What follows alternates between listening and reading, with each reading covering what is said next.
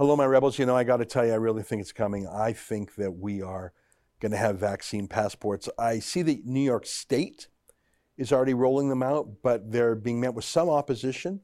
We see some governors in other states saying never, never.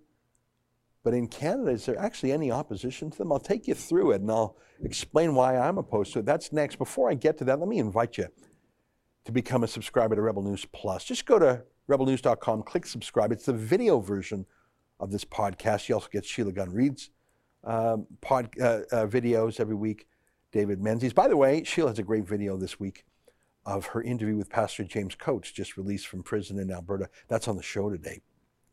Anyways, it's $8 a month, which is, half the price of Netflix? And it keeps us strong because it's what we rely on to be independent. Anyways, thanks for your support. Here's today's podcast.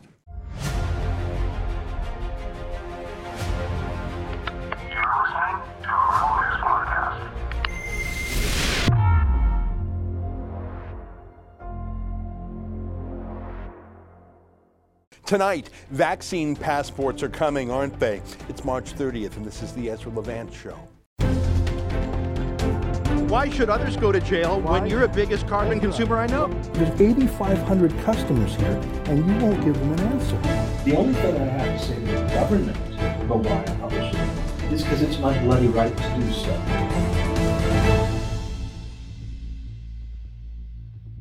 Trudeau is good at posing for selfies and giving banal speeches that you forget the minute they're over. Hey, it's worked for him and probably will again in this year's federal election, but he's never actually done something. He hasn't run a business. He hasn't really held a job until becoming an MP. So negotiating for pandemic vaccines against every other country in the world pretty much was the most awful test of his abilities or lack thereof, wasn't it? I mean, the guy's first instinct was to sign a deal with a company that no one ever heard of called CanSino, a Chinese vaccine maker associated with the People's Liberation Army. I don't think you needed to be a psychic to know how that was going to end. But you see my point? Normal political leaders, normal business leaders, normal health leaders would have thought, okay, who are the great pharmaceutical companies in the world? In the West? Probably, because the West has excellent science, but also reliable corporate culture, reliable safety culture, etc. I'd probably include Japan in that. I wouldn't really want to take a China-made medicine for anything, would you? Although that said, we know that a lot of our own Western medicines are manufactured in China, but I wouldn't want something developed by them, certainly not by the Chinese army, would you? For the same reason, I'd probably skip the Russian vaccine too, but not Trudeau. He wanted the Chinese brand. That was the one he signed up for right away, even though at the time they had kidnapped 2 Canadian citizens and were banning our agriculture and generally waging a soft war against us. Now compare that to Donald Trump, who declared Operation Warp Speed to get vaccines manufactured, approved, developed at record time, something that the Brits did too, and the Europeans. So there's Pfizer and Moderna and AstraZeneca and others. I'm skeptical of any vaccine rushed to market. I'm skeptical of taking medicine for a disease that more than 99% of people recover from. But my main point is, Trudeau had to outcompete everyone in the world, right? 200 countries or so. So he had to outcompete everyone from Trump to India's Modi, to China's Xi Jinping, to Boris Johnson. In a real world, real deliverables, can you get vaccines for the people who want them? So it's not, did you like the speech? It's, where's the vaccines? Trudeau hasn't, can't, won't, whatever. In the real world, all that matters are results, and he can't. Now, there's 2 things to say about this. First of all, without vaccines, things have gotten better anyways. That's the good news. Without vaccines, the number of people in hospital in Ontario has fallen in about half just since January. And here's Quebec, the worst province for the virus, absolutely plunging if you look at the graph. Again, my point is it's doing that pretty much without vaccines because Trudeau didn't get any. Here's a chart generated from the data at Johns Hopkins University. Israel, which leads the world in percentage of population vaccinated, has pretty much exactly the same result as South Africa, which has vaccinated almost no one. Here's the reckless governor of California calling the governor of Texas reckless for lifting the mask laws and other lockdowns in Texas. Now, that was about a month ago, that tweet. But here's the data from the New York Times on Texas cases, pretty much gone. My point of showing you this data is the good news is nature is working. However, it's almost like the virus is just a really bad flu season, about triple the death toll of a normal flu season. And that's not good, but it's not Ebola. It's not the plague. It's nowhere near the top cause of death. In Ontario, the biggest province, not a single child has ever died from it. Not one, thank God. But of course, the public health deep state loves the lockdown. They love the spending, they love the power, they love the control, they love the distraction from other problems. They love the fear that will make people do whatever they want. They love the new flag of lockdownism, the mask. Here's Joe Biden telling states to force people to put masks on again. I'm reiterating my call for every governor, mayor, and local leader to maintain and reinstate the mask mandate. Please, this is not politics. Reinstate the mandate if you let it down. And business should require masks as well. The failure to take this virus seriously, precisely what got us in this mess in the first place, risks more cases and more deaths. Look, as I do my part to accelerate the vaccine distribution and vaccinations, I need the American people to do their part as well. Mask up. Mask up. It's a patriotic duty. It's the only way we ever get back to normal. Yeah, no, it's just a symbol. I don't know why Aaron O'Toole is putting on a mask. You know he got the virus, right? And he got better from it. He's immune. So he's just putting on a mask as a symbol of his belief system. So first it was panic and lockdown, then it was masks, now it's vaccines. I mentioned Trudeau's screw up because he did manage to get his hands on a ton of AstraZeneca vaccines, but maybe there's a reason why. Here, take a look at this weird news. This is a little snapshot from the front page of today's Toronto Star, Canada's largest newspaper by circulation. One of Canada's countless public health boards now says you should not take the AstraZeneca vaccine if you're over 64, and you should not take it if you're under 55. That's just a pretty small bandwidth. So just 55 to 64-year-olds, just those people. It's too dangerous if you're under 54. It's too ineffective if you're over 65. I think that's what it is. Who knows? Maybe they'll tell us something else tomorrow. Normally, you don't hear this after you've already given countless people the jab. But then again, normally vaccines aren't rushed to market in a matter of months, circumventing the regular tests. Here's a scoop from Gateway Pundit, one of my favorite U.S. investigative websites. It's the Center for Disease Control's count of people who have died from the vaccine, showing that it's greater in the last year than in the last decade combined. But hey, there's lots of money in it. I showed you a couple weeks ago how excited Pfizer is about not just one jab, but two jabs, and now adding a third jab. I mean, why sell only one when you can sell two, and why sell only two when you can sell three? Maybe there'll be a fourth jab or onto 2 or 3 masks now. And so now we approach vaccine passports. Isn't that amazing? Compelling people to buy your product. They're coming. Absolutely, they're coming. For about 2 minutes, Canadian politicians pretended they weren't coming. We want to encourage and motivate people to get vaccinated as quickly as possible. Getting as many people vaccinated as quickly as possible is the way to restore a semblance of normality in the coming months. And of course, we're going to make decisions step by step and look at all sorts of different ways, both to encourage people to get vaccinated and keep people safe. The idea of certificates of vaccination for international travel exist already and are well established. There are countries in the world where you shouldn't go unless you can prove that you've been vaccinated against certain tropical diseases, for example. That's well established. But the idea of certificates of vaccination for domestic use to decide, if who can go to a concert or who can go to a particular restaurant or engage in certain activities does bring in questions of equity, questions of fairness. There are some people who, because of medical conditions or other reasons, will not be able to get vaccinated. There are others who are not on priority lists who will have to wait much longer before getting vaccinations. These are things that we have to take into account so that, yes, we're looking to try and encourage everyone to get vaccinated as quickly as possible. but we're not discriminating and bringing in unfairness in the process at the same time. Yeah, but they just can't stay away. It's a whole new industry, a lot of money, a lot of contracts, a lot of control, it's a good way to keep paranoia up, to pit us against each other. Snitches have already been bad enough. People who snitch on their neighbors for having grandma over to come visit. Imagine now snitching on someone who hasn't had medicine. But you have to do it.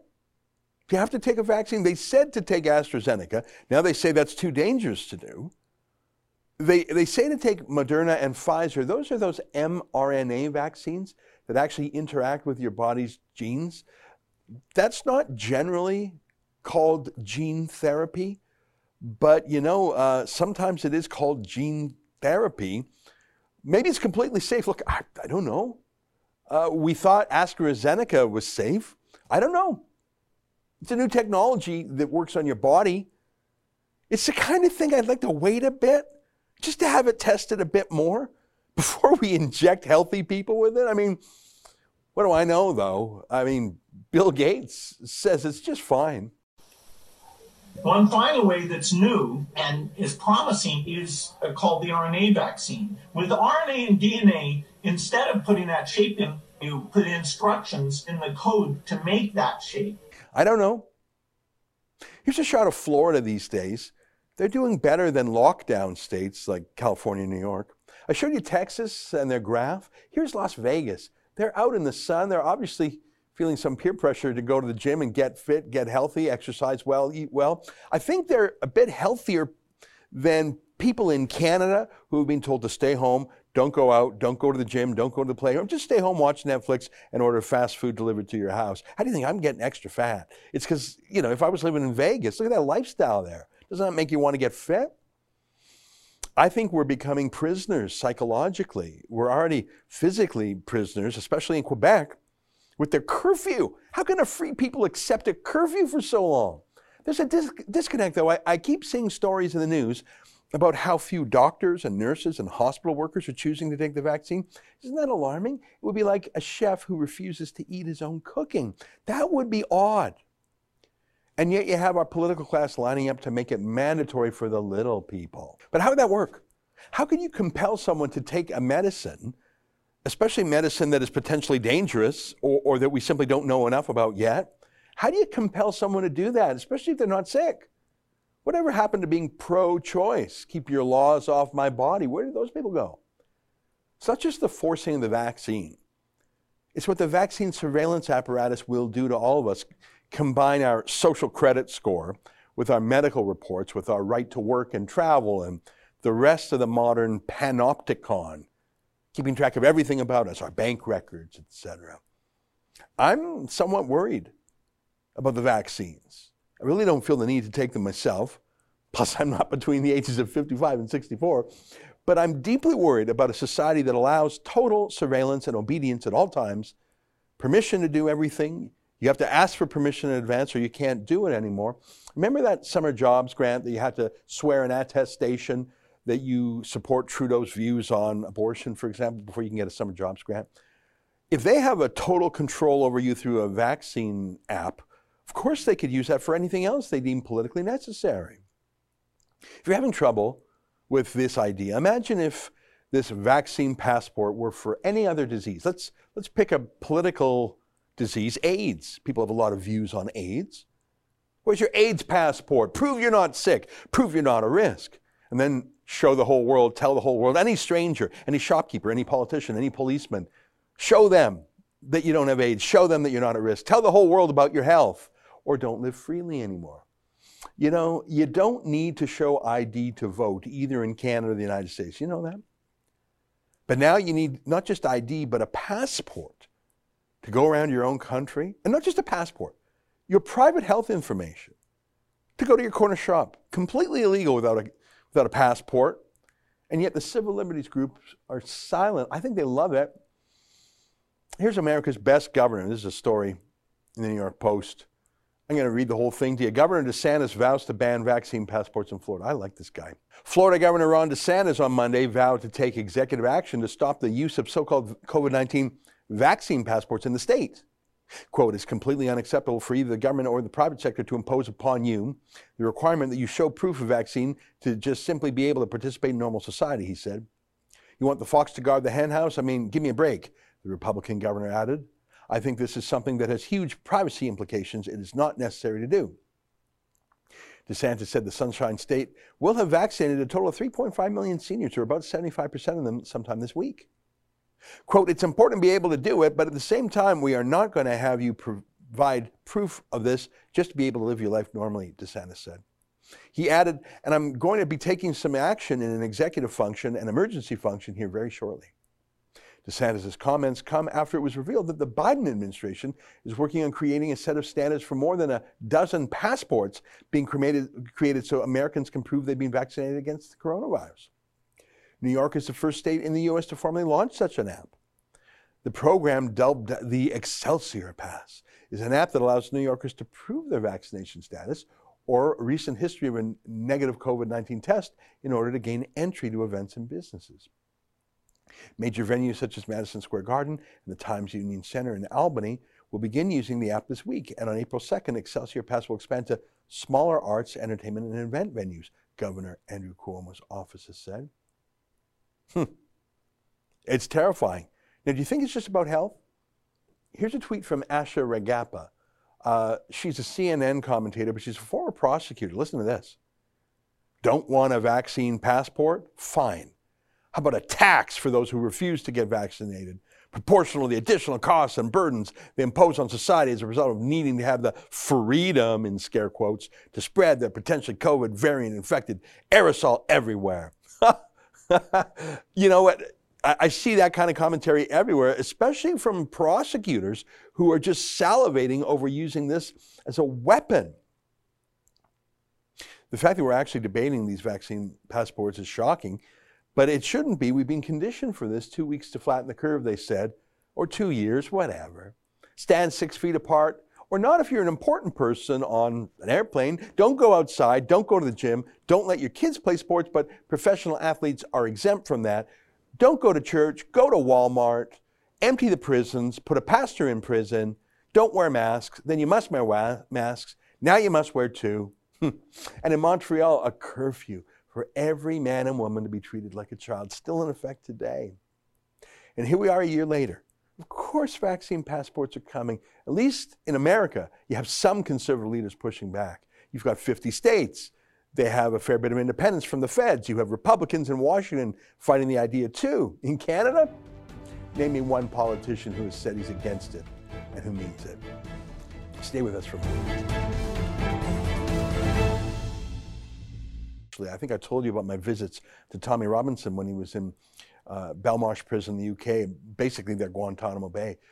Some of the treatment reported by Pastor James Coates is similar to what solitary confinement in that British version of Guantanamo was like, at least the way he tells it. It's a terrifying story.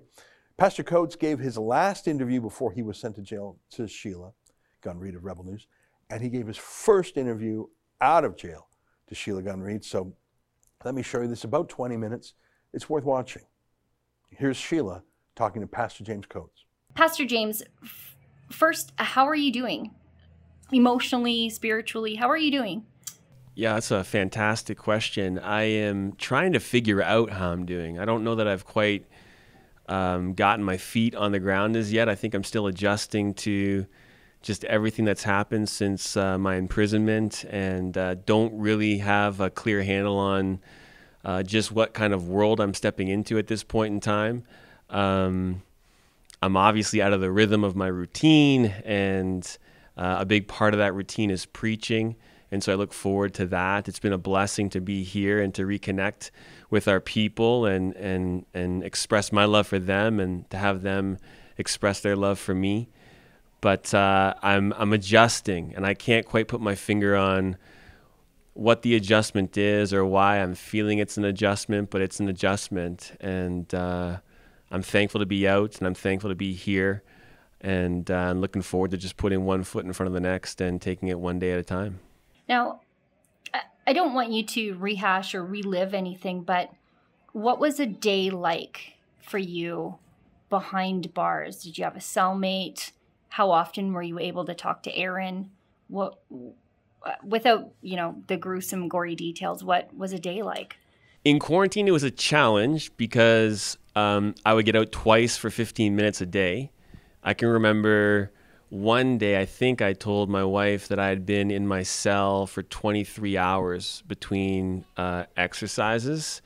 And when you get out, you got 15 minutes, and that's not a long time. So that was a little bit of a challenge, but I was able to get through it and get into a bit of a groove. And initially, you're just trying to learn the culture that you're in, and there's a way that things happen, and you're just trying to learn it so you're up to speed, and that takes some time. And so I could kind of be distracted a little bit just by that entire process. Once I got out of quarantine, I did have a cellmate, and he was a good cellmate. We got along well, and had lots of good discussions and conversations, and he's called me since. I've been out already twice now. And so, the morning begins around 7 o'clock with breakfast. You go down to get breakfast, you have your breakfast, and then you return your trays, and then you're in your cell for a couple of hours, usually at least until 9. You might get out for an hour, typically got out for an hour ahead of lunchtime, and lunch was 11.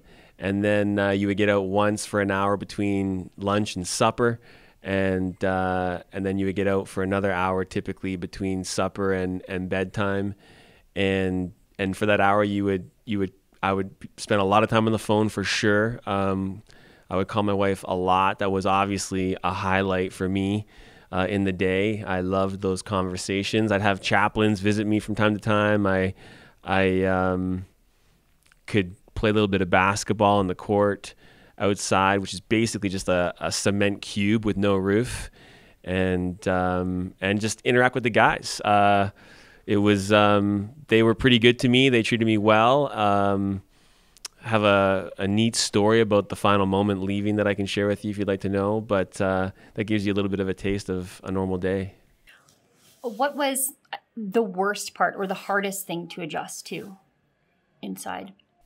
That's a great question. I think adjusting to the diet was a bit challenging. It's not a comfortable place to be, obviously. Like, I slept pretty well, but in terms of where you spend your time in your cell during the hours you're awake and not lying down, it's not really a comfortable place to just sit, and so it's difficult to be there and try and be productive, not feel like you can be productive, not be productive. And so that's a bit of a difficulty for sure.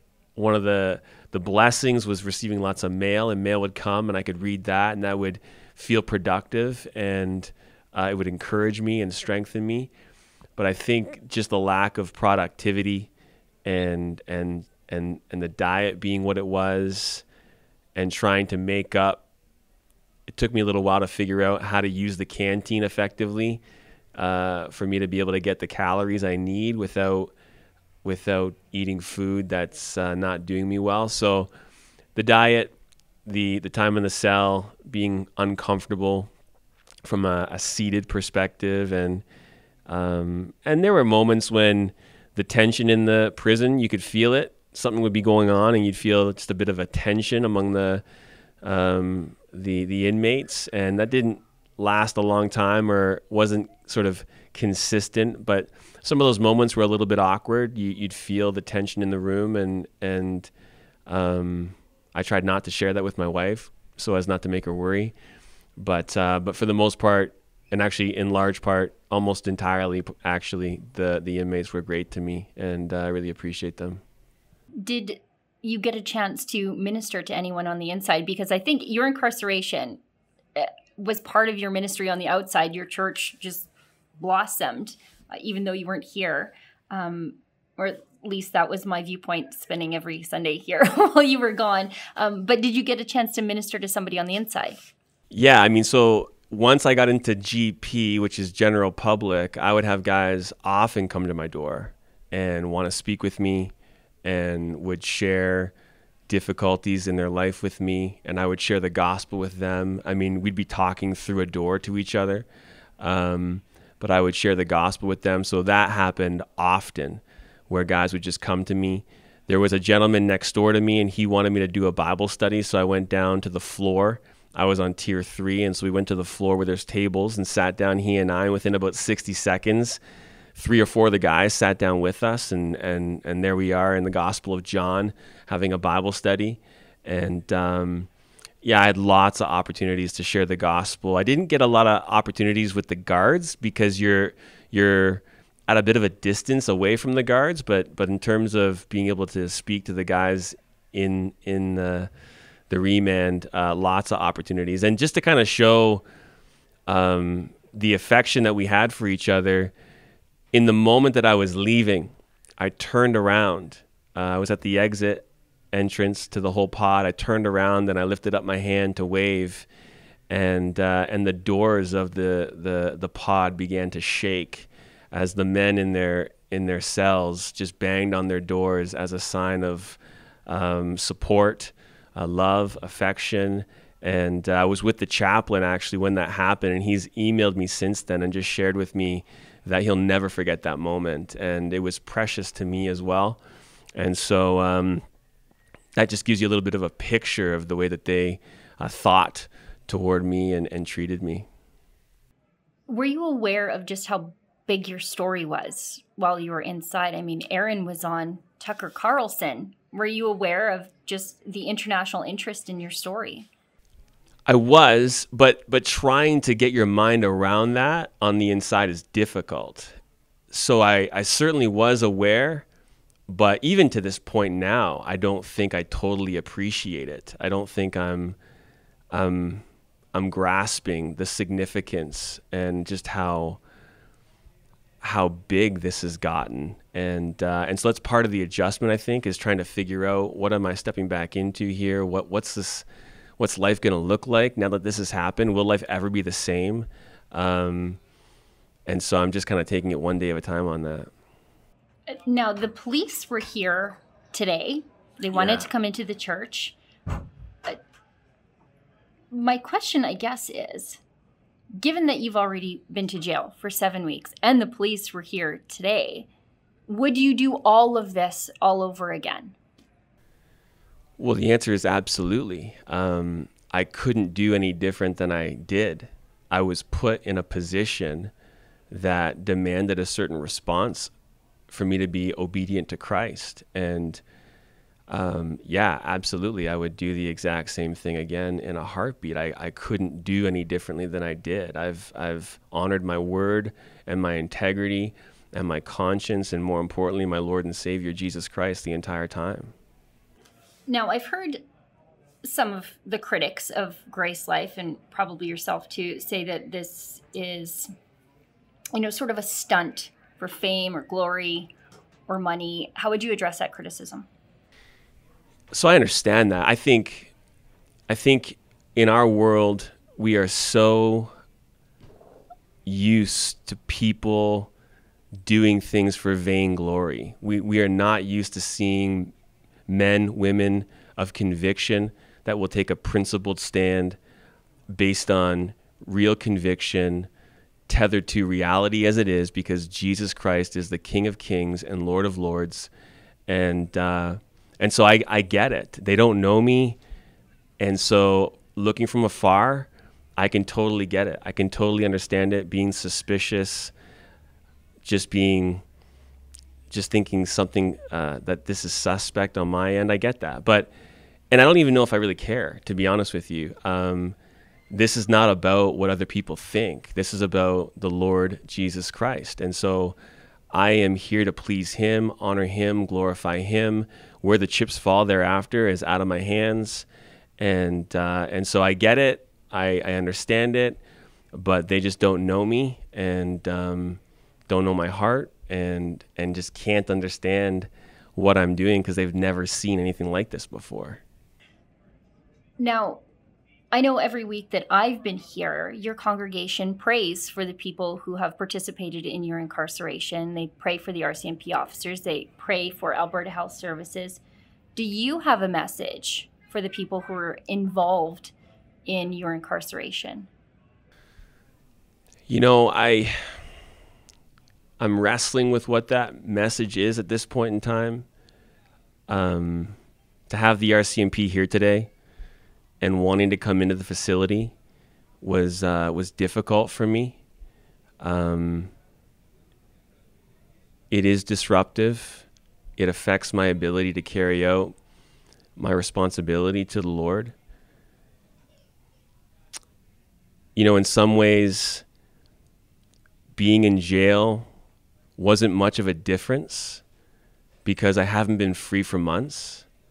With AHS and the RCMP breathing down my neck for months, going into jail was actually reprieve from that.